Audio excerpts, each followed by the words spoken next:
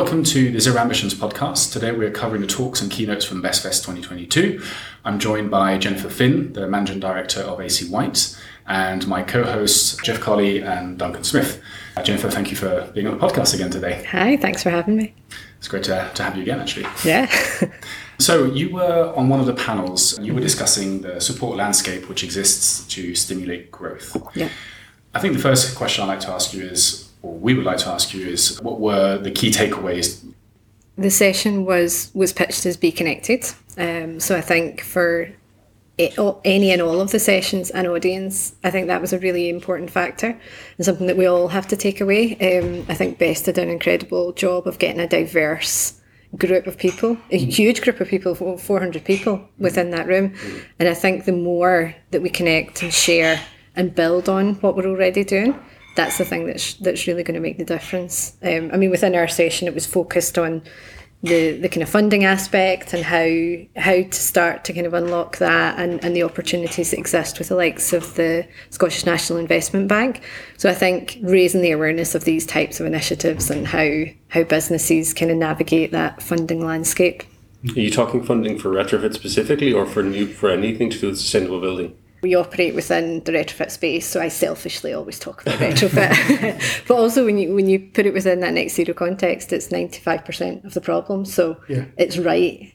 And we were in a building that's geared towards retrofit. That's the focus. So it's that, but it's about, I think, creating the right environment to encourage the types of approaches, planning, innovation that's going to be required within that retrofit space. So the project is one thing, but it's everything that sits around that to make it a real success. How do you encourage contractors and designers and so on to be generous and open? We're talking about connection and collaborating. Yeah. That, a lot of the time I find if we're looking on a bigger project, occasionally you'll find, for instance, a contractor who feels like they've got this amazing IP that they've unlocked through finding a particular solution. Now, usually I will find that it's not actually that novel, and there's lots of other similarly good approaches that we write about. But is that a challenge for a contractor to think to be able to be open and to be willing to share your secret sauce for why you're being successful? Why you've got an approach that works. I think there's probably two sides to that. I mean, within it's a tough old marketplace in the contracting world, and it's at times it feels like a bit of a dogfight, if I'm honest. So I think when that's the history and almost the culture of the industry that many have existed within, and that's not the industry that's created it, that's lots of factors that have created that. I think it's then very difficult to expect people to operate in a different way when you have forced them to cut things back to the bone and fight for every single job that they're getting. So I think there needs to be a whole shift away from that mentality. What we know going forward is that there is so much opportunity within this space, so there's plenty of work for all of us and 10 times over. So hopefully that will start to lessen, but for me a lot of it is about how we procure, how we have these conversations and who we involve at what stage in the process. Can I ask a question that might not be strictly what we discussed just before we started, but that's interesting?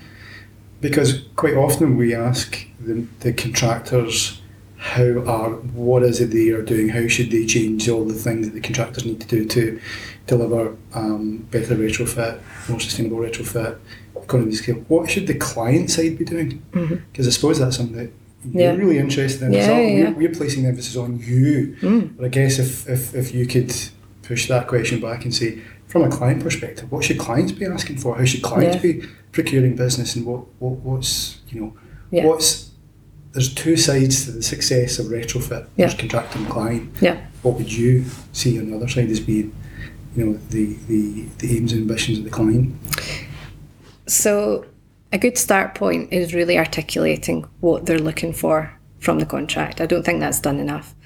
And just as an example, everyone talks about community benefits and job creation and how important that is. And we, whenever we're going for a tender, we trawl the authority's website and we look for what are their values and what is their mission and what's really important to them. But I've never seen a tender that has valued our Skills Academy over any other community benefit suggestion that we've made. So I think it's about being really clear about is that strategy that's been pitched at the kind of, the highest level in the authority really trickling down through all the levels? Do they understand that? That's such a good point, because what you're talking about is the difference between values and mission at a chief exec at a political level at an organisation, and does that actually translate into the nuts and bolts and mechanics further down the line? Absolutely. I think there's a massive question mark. I mean, everything has to support it. Values don't exist in isolation. You can't just tell people this is how we want you to behave. Everything has to support that. The other thing, that just came back to me is, generally innovation exists to solve a problem. I don't think there's enough communication on what the local authority's problem is to give the industry the opportunity to rise to that challenge and create that innovation and try and differentiate themselves. I think there's, it's almost keep the contractor in their box, just get them to do the thing that they do. And we're really not tapping into all of the experience that has been built up over decades of doing this type of work. Could it be also that there's a bit of a lack of common vocabulary in the industry? As you say, we're not actually communicating the right thing. So we're briefing in something, but actually we're giving the wrong brief. So I'm the one briefing to a contractor saying, I want this, and then they come back with something completely different. And I'm going to blame the contractor for not understanding when I was the one giving the wrong brief. So maybe that's it as well. It's a need for common language, common vocabulary that everyone understands. Yeah, definitely. Because if we understood... I've got my colleague Lorna here with me today, and part of her job is to understand what that client problem is, to bring that back for us then to develop the solution to then address that. But it works with some clients better than others. It depends how open they are with us as well about really what they're looking for, and not just now but in the future, because of course these things take time to build. But it needs to be caught before they go to tender, really, doesn't it? So that they can write it in a way that they're able to award the project to the people who have the best quality. And an example of that, we did quite a lot of work, in the really early days when PAS 2035 was initially being spoke about, and we knew it was coming, and then the guidance was published. We spent that time really getting up to speed on what that looked like and where the potential pitfalls would be, and how is a client going to procure that, what issues could then arise. And we held workshops where we brought clients in, and we kind of, from our perspective, just kind of put across, well, this is what it means, these are the different stages, these are who you need involved, and this is some of the things that you probably need to consider from your side. They went down really well, and it was really welcomed. We ran a series of them, but we've just completed and had the results on 2 tenders. One of them was to be done to PAS 2035. The other one was, it was kind of fluffy wording of it was like kind of in line with PAS 2035. It wasn't actually, it was kind of a bit woolly. We came second in both of those instances, and we were 40% away on price from the winning bidder. Wow.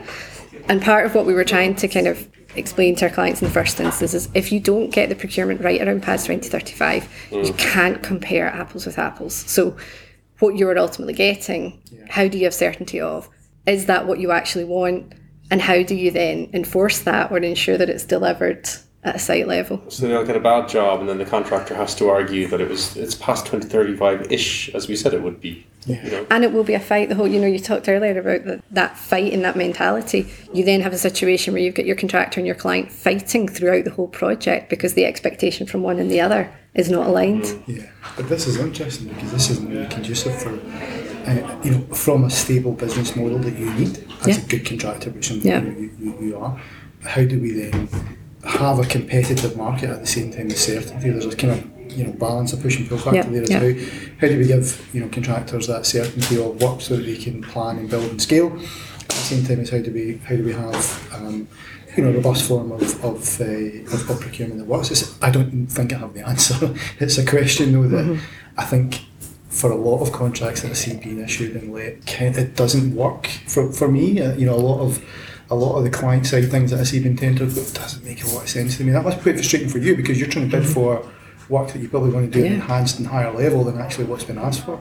Yeah, we have our own approach to tendering, and every business will have. If we're working to PAS 2035, then it's everything. We include everything that we know is going to be required to meet that standard and deliver that job. But it's a risk, and you're going into tenders having no idea of what you're going to be up against. And that makes business planning extremely difficult.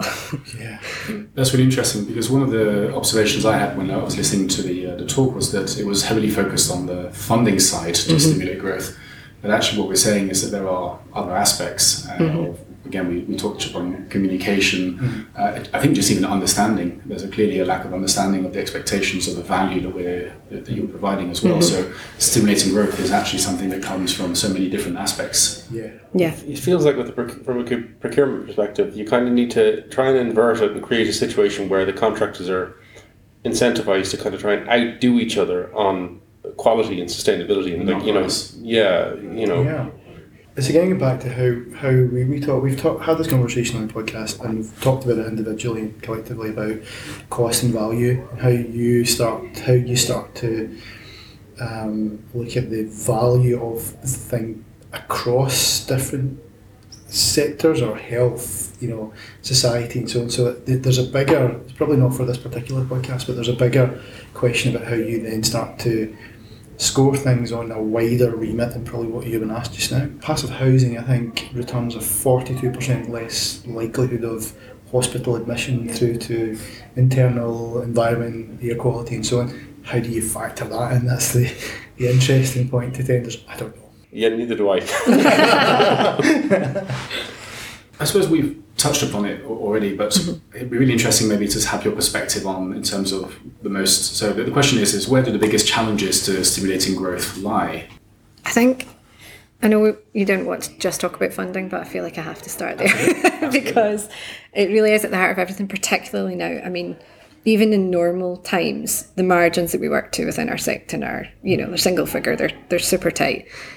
Now they are tighter than ever. So even fathoming how you would start to finance growth and scalability, it's your first challenge. So until you overcome that, none of the rest is even almost worth a conversation. So, and I think that, navigating the funding space, and I've heard this from lots of different businesses and lots of different sectors, it's really challenging. And often we hear about there's this amount of million and but actually getting to that and meeting the eligibility criteria has been really difficult. And in the 5 years that we've been running the Skills Academy, we've had no additional support to our business by way of funding because we've never quite met the criteria, because it is a different way of doing things. So then how do you invest in innovation if there isn't anything there to directly? More flexibility from the definitely from the more flexibility. Yeah. I should say that it's fascinating. But there was a scheme in Ireland a couple of years ago, a pilot scheme, which was interesting in the sense that the Energy Authority, the Sustainable Energy Authority of Ireland, normally issue grants for retrofit, partnered with the HSE, the Health Service Executive, and piloted a scheme called Warmth and Wellbeing, and they were targeting people with COPD, chronic obstructive pulmonary disease, and respiratory problems for retrofit specifically. So there, that kind of collaboration between different kind of bodies with different concerns, I think, is a key element of it. Yeah, and to pick that point up, whether it's private housing, socially rented housing, private rented housing, we're still talking about housing. I suppose the question is, how do we start to talk about housing in the context of the environment, the economy, the health service, society? There's probably a wider lens that we have to stand back and look through, and rather than how much does this cost? Yeah, because absolutely. that cost and value argument, when you stand back and look at it from that broader lens, is really important. Definitely, and I almost feel, I love the donut economics thing. I almost feel like maybe there's a donut or a something, a housing donut. I feel like we need a housing donut to pull together all of these aspects. So I have to touch upon a comment you made, which I thought was very good, obviously, for very obvious reasons. As you said, everything is user experience. So I had to ask, what are your views? Like, why do you think that that's important? I think one of the things I did talk about was the people, and it's from my own experience, our experience of running a business. We can have great ideas, or what we think are great ideas on things, but if we don't bring our colleagues on that journey, if we don't keep repeating the message of why we're doing things, then it will ultimately fail. And we know that, and we've seen that, and then it just becomes about the change, and then people don't like that. When people stop talking about change as change, that's when you've really won with it, when it just becomes normalised because they see the value and it just becomes evolution, it just becomes part of running a business. And change is scary. We touched upon it as well on previous episodes today, and it's clear that there seems to be lots of solutions. We're talking about great solutions out there, so it seems like it could actually be easy.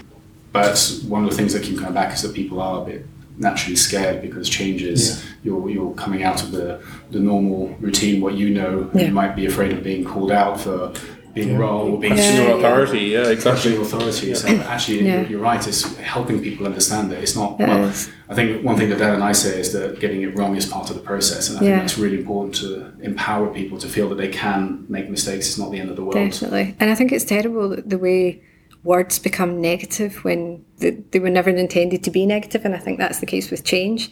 People hear the word change and tense up, and it's a bad thing. But when does change become improvement? Actually, it's just improvement. It's just we're trying to make things better, and it's generally that uncertainty piece. So if we focus on that and just educate and explain, I think it is really important as well to let.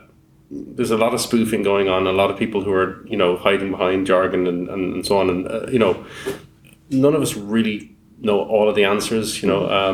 I find, questioning your own authority, being open about the limits of your knowledge, something that I'd love to see more of in the industry, Some of us, it's, making mistakes is part of the process. Some of us are better at it than others. Well, I think we're getting towards the end here, so I have my standard question I have for everyone that is here today is, why is it important to have events like BestFest? In your view, why should we be doing this? To stay connected. So I'll bring it back to the title of what we were talk. about, Nice. to stay connected, because otherwise we will operate in silos. We got really good at that during COVID, I think, many of us. And it takes effort and it takes hard work to communicate. And to constantly communicate takes even harder work. So I think that for me is the important thing, because none of us, like you said, Jeff, can do this alone. We don't have all the answers. Yeah, absolutely. Well, I think we're done then. Thank you very much, Jennifer, thank for you. coming on. And, thank you very much. Thank you. It's great. I'm sure we'll see you again. Yes, thank you. Bye now.